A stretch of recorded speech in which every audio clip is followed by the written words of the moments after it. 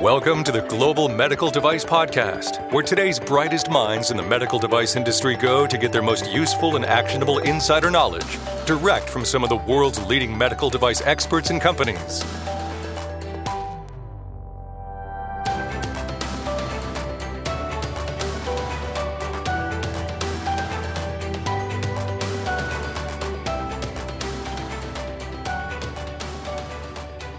Hello and welcome to today's podcast. Should design controls have prevented the recent reprocessing tragedy? Do we need new regulation? It's the second in a series focused on design controls and related topics within the medical device industry. During today's podcast, we'll surface some interesting and potentially controversial views on the subject. My name is Bill Loss. I've spent the last 20 years in the startup world and actively invest and advise in the medtech space. Thanks for listening in. Really excited to kick off today's podcast. We're joined by three industry veterans. First up, we've got Mike Drues, President of Vascular Sciences. Mike is an internationally recognized expert and featured keynote speaker on cutting-edge medical technologies and regulatory affairs. We're also joined by John Speer. John is co-founder and resident guru at Greenlight.Guru, making waves with his visionary approach to delivering an eQMS solution built exclusively for the medical device community. And last but certainly not least, we have Jason McKibbin. Jason's experience spans more than 15 plus years in the medtech field, and in his more recent past, played an integral role as COO of Medisys, which was acquired by Medline Industries. Jason's current gig is that of Chief Operating Officer at Greenlight.Guru. Gentlemen, thanks for spending some time with us today. Thanks, Bill. It's How's a pleasure everybody? to be with you today. You guys doing good? All good here. Thanks, Bill. All right. We're going to cover a lot of ground in a very short period of time, so let's get at it. So for those of you listening in, you may very well have already heard about the high-profile superbug outbreak connected to reprocessing, as first reported at UCLA's Ronald Reagan Medical Center a couple months back. The industry's already seen lawsuits filed, FDA alerts being issued with follow-on guidance, and now even the White House getting involved with a 5-year roadmap to combat antibiotic-resistant bacteria. Hey, Mike, let's start the discussion off. What's the background behind this reprocessing tragedy anyway? So as you just started to describe, Bill, over the last few months, there's been an increase in reports in the popular press about patients that have become infected after being used, after having certain types of endoscopic medical devices in them, in this particular case, a device called a duodenoscope, because these devices were not cleaned and reprocessed properly. And the focus of this podcast, obviously, is to get into the details of that, especially from the regulatory side, and talk about why this happened and what we can do to prevent it. But long story short, it's a terrible tragedy, obviously, because several hundred people have been infected and a small number of people have actually lost their lives. And of course, this is a terrible thing, but I think anybody that thinks this problem is really new, even though it's been newly reported in the news at UCLA and a few other hospitals across the country, I think anybody that thinks it's new is quite frankly naive.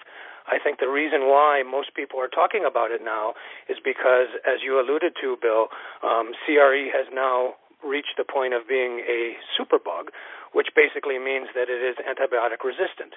In the past, I think that there were probably more patients that got infected by improperly reprocessed medical devices than we would like to imagine. It's just that when they did get infected, those bugs were easy to knock out by conventional antibiotics. And oftentimes when a patient gets an infection in a hospital, it's really difficult, if not impossible, to tell exactly what caused it. So in this particular case, we know for sure that it's being caused by this type of medical device. But one other thing I want to remind your audience as we get started here is that a lot of medical device engineers would be tempted to say, well, I don't work on duodenoscopes, I don't work on endoscopes, therefore why do I have to worry about this problem?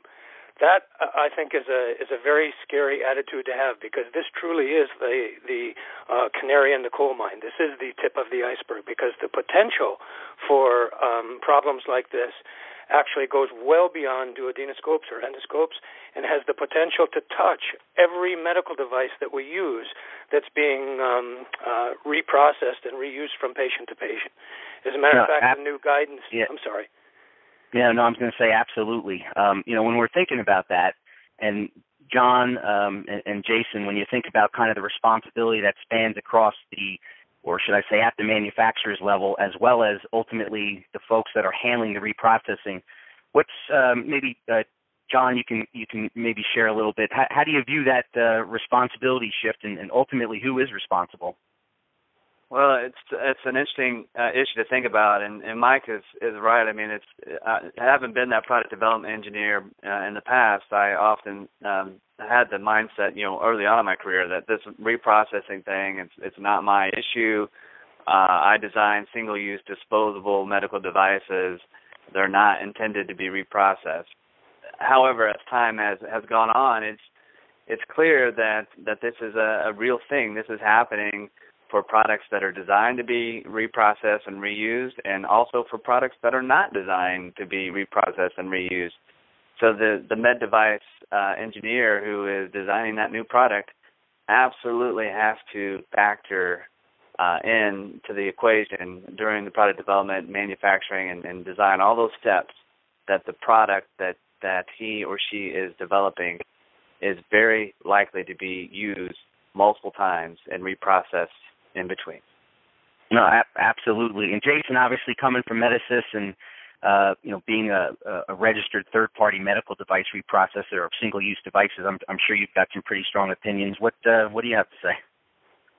Yeah, I mean, I would agree. I mean, I think that the complexity of reprocessing devices, in particular, what we have to, I think, contextualize in this conversation is the fact that we're really looking at reprocessing as it is conducted within the healthcare facility, the hospital or surgery center. And that environment is completely different than what you would see in a third-party reprocessor. A third-party reprocessor is regulated by the FDA. They fall under all the design controls as well as all the process controls. And I think inherently where the disconnect becomes where you're looking at devices that essentially are manufactured by an OEM, but then given to a hospital or surgery center to reprocess, the difference is that they are done so under a much or a uncontrolled environment in respect to what you would see within a third-party reprocessor.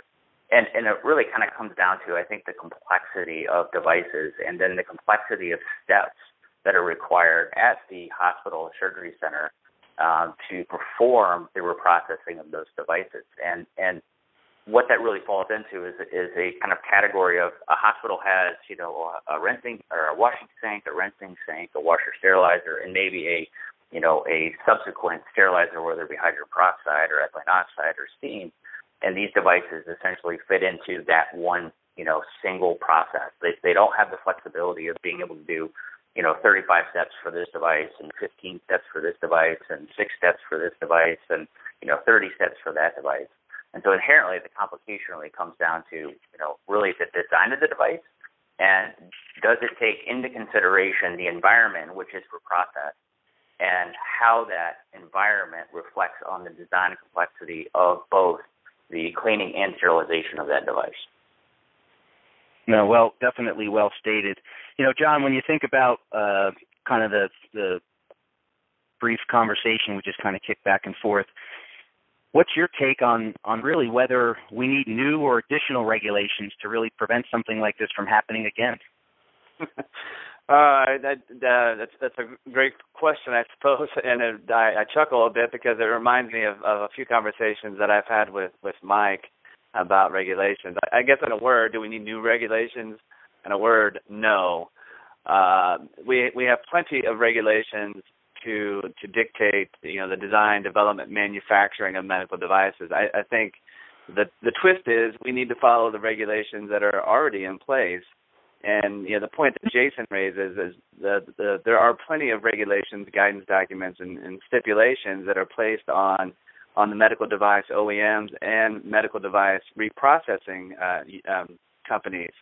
The twist here is the hospitals and the point of use facilities that are doing the reprocessing.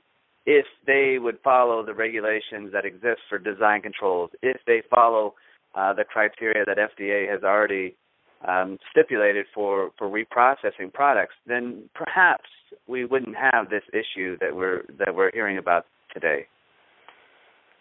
No, that's definitely fair. And I guess, Mike, thinking about the broader medical device manufacturing as a whole, how do you think maybe doing a better job of implementing best practices could have actually avoided these chain of events?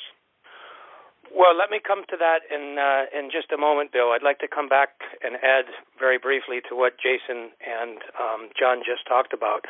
First of all, with regard to Jason's comments about the difference between a reprocessing company versus a hospital, I think that's one of the root causes of this problem. Because when you think about it, medical device reprocessing has been going on since essentially the beginning of medicine. This is nothing new, but the reprocessing was being done by hospitals.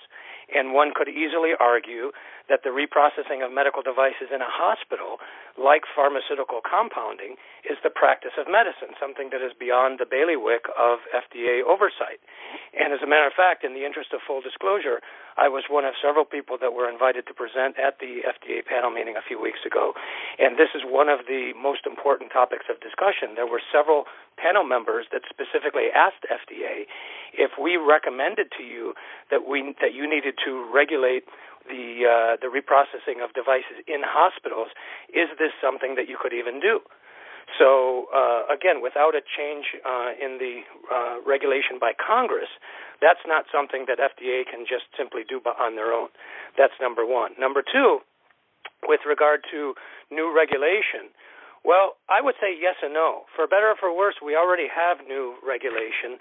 There was a new guidance that just was finalized in March on reprocessing that basically now requires for all medical devices across the board, 510Ks, PMA, and so on, for any medical device that is labeled to be reused, there needs to be a validated reprocessing protocol in there. One of the questions that I raised at the panel meeting, though, was does it make sense for a medical device manufacturer to develop and validate a cleaning procedure if they, in fact, are not the ones that are doing the cleaning? I think there's a huge opportunity for medical device companies to actually work with the folks in the hospital that are actually doing this cleaning. And let me tell you, coming out with a 100-page plus cleaning procedure, as some companies have now done, is not a solution to this problem. Coming up with a new brush to clean these certain kinds of medical devices, in my opinion, is not a solution to this problem. We need more people working together. Specifically with regard to existing regulation, I agree 100% with John. We already have it. In the design controls, one of the basic philosophies of the design controls is to design your device to meet the needs of the user. Well, in the context of design controls, most of the time the user is the physician. But if your device is labeled to be reused, one of the users is the reprocessor. And so we should be designing our devices with the reprocessor in mind. This is a phrase I coined a number of years ago. I call it design for reprocessability. So we should be thinking about how we can design our devices to be reprocessed in a more effective way. And the last example that I want to mention is usability testing. Once again, because of the infusion pump disaster of a few years ago, that led to usability testing requirements across the board. When we talk about usability, most people's connotation of the user is the physician, the surgeon, whoever it is that's using the device on the patient clinically. But if our device is being labeled to be reused and reprocessed, again, our user is, at least in part, the reprocessor as well. So bottom line, we already have existing regulation that should cover this.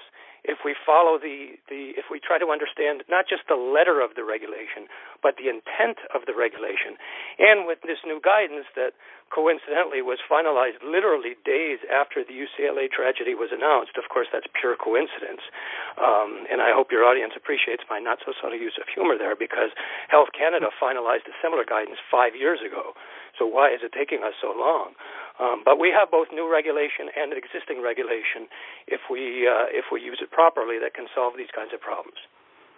No, that's definitely well stated. You brought a phrase that's very prominent in the medical device field, which is design controls, into your description there. Jason, kicking over to you, based on the volume of experience you've had in this area, how could better orchestrated design controls have potentially prevented this tragedy? You know, if we focus on design controls, what's your thoughts around that?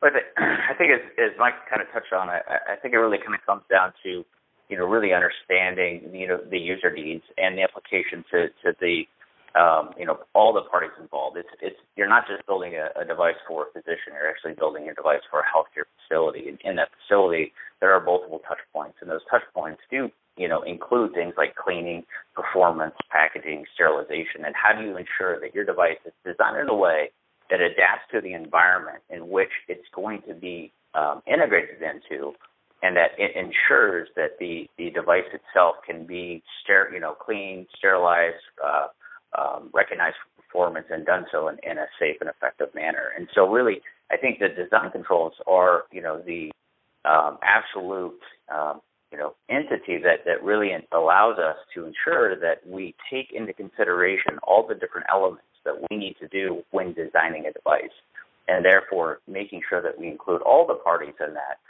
will help, you know, OEMs to design and develop devices that are easier for healthcare facilities to reprocess.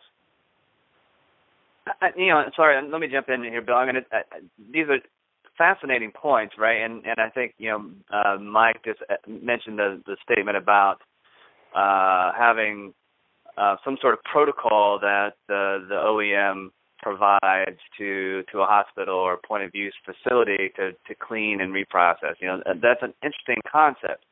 And at the same time, you know, my experience tells me almost every single hospital seems to be unique in their infrastructure and their ability to clean and reprocess. So trying to develop a protocol that can be standardized, I mean, it's a huge, I guess, opportunity or issue to address. And, you know, I'd like to believe design control could be a way to help with that. But at the same time, it just seems like it could be overwhelming for a medical device company to consider every single possibility, every single scenario, every single, you know, cleaning method or reprocessing technique that can be used in a hospital. So I guess I'm baffled a bit about how design control is going to fix that. Yeah, I mean, it's, as you look at it, it's a bear, and there's so many external variables, which kind of leads us into wrapping up today's podcast with what I guess I would define as maybe a bit of a sore spot, at least something I know you, John, see as a pet peeve and a primary reason for actually co-founding Greenlight.Guru. The subject of risk comes up often, usually in the context, I guess, of many medical device companies not placing enough emphasis on identifying potential risks or hazards early enough in the research and the design phase. John, kind of just wrapping things up here, why don't you start off by sharing some final thoughts on this thread for us? Well, I mean, it's certainly definitely a risk management issue. I mean, Mike mentioned it earlier. If the medical device engineer who's designing a new product is ignoring reprocessing, that's yeah, I guess failure of a risk management process from the beginning. It's clear, you know, I go back to my days, again, working with a single-use medical device company, a lot of catheter-based technologies. And, you know, it was like we tried to ignore it. It was like out of sight, out of mind. We knew reprocessing was happening, but we never factored that into our design control process. We never factored that into our risk management process, and that is a huge, huge mistake. As Jason and Bill, or Jason and Mike, sorry, have both mentioned, you've got to consider the user needs, and you know, you got to consider the intended use of your product and also the unintended use of or misuse of your product, or all the ways that your product can fail. And that's where risk management really comes in. And it's just risk and design controls, risk management, exactly one in the same process.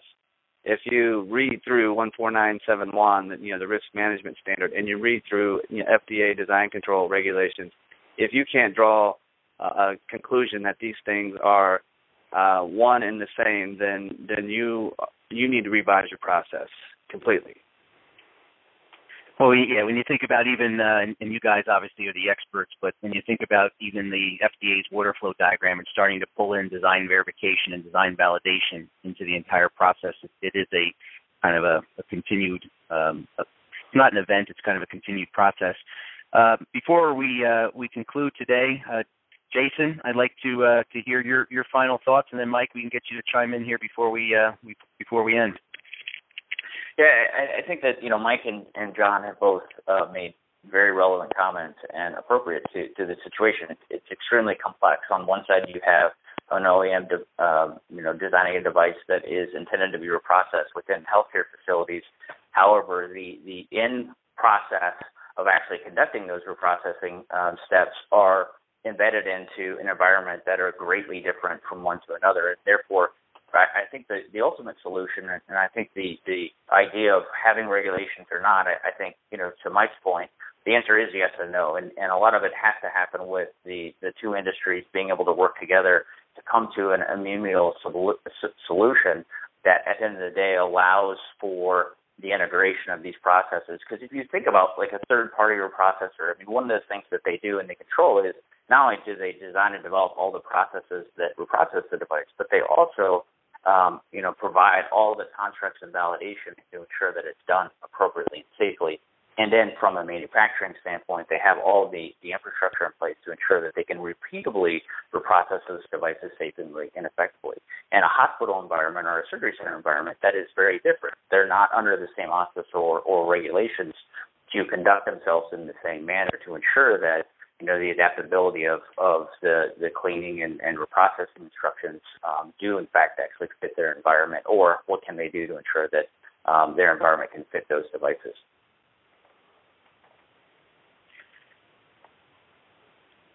Hey, Mike, any final thoughts? Yeah, thanks, Bill.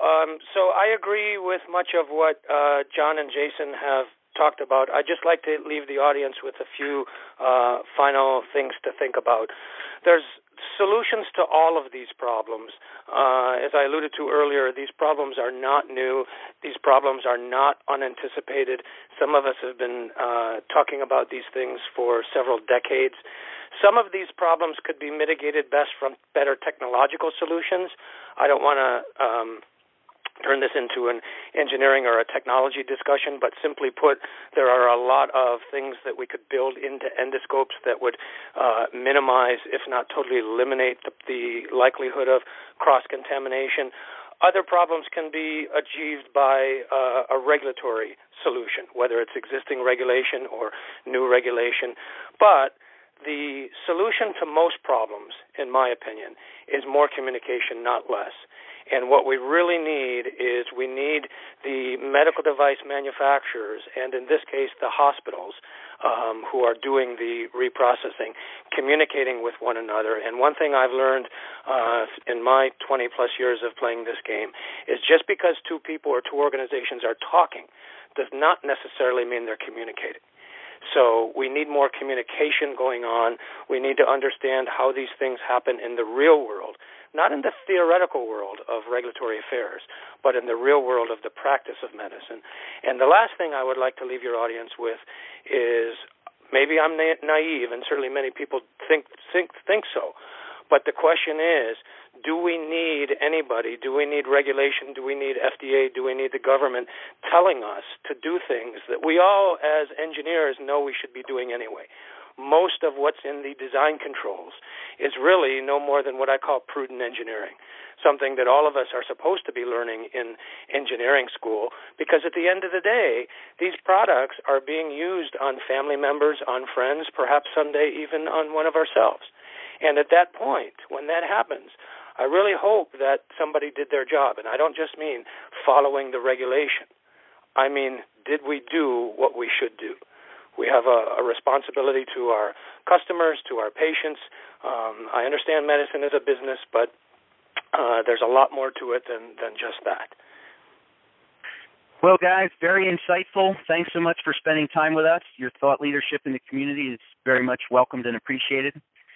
And to those of you listening, thanks for your continued feedback and shared enthusiasm. If you'd like to stay in touch with Mike, you can check out more of what he has to say on his guest column at Medical Device Online magazine, or connect with him on LinkedIn. You can check out more of John's writings, as well as Jason, at blog.greenlight.guru, or ping either of these guys on LinkedIn. Till next time, let's continue working together towards improving the quality of medical devices in the market and the quality of life for the people we collectively serve.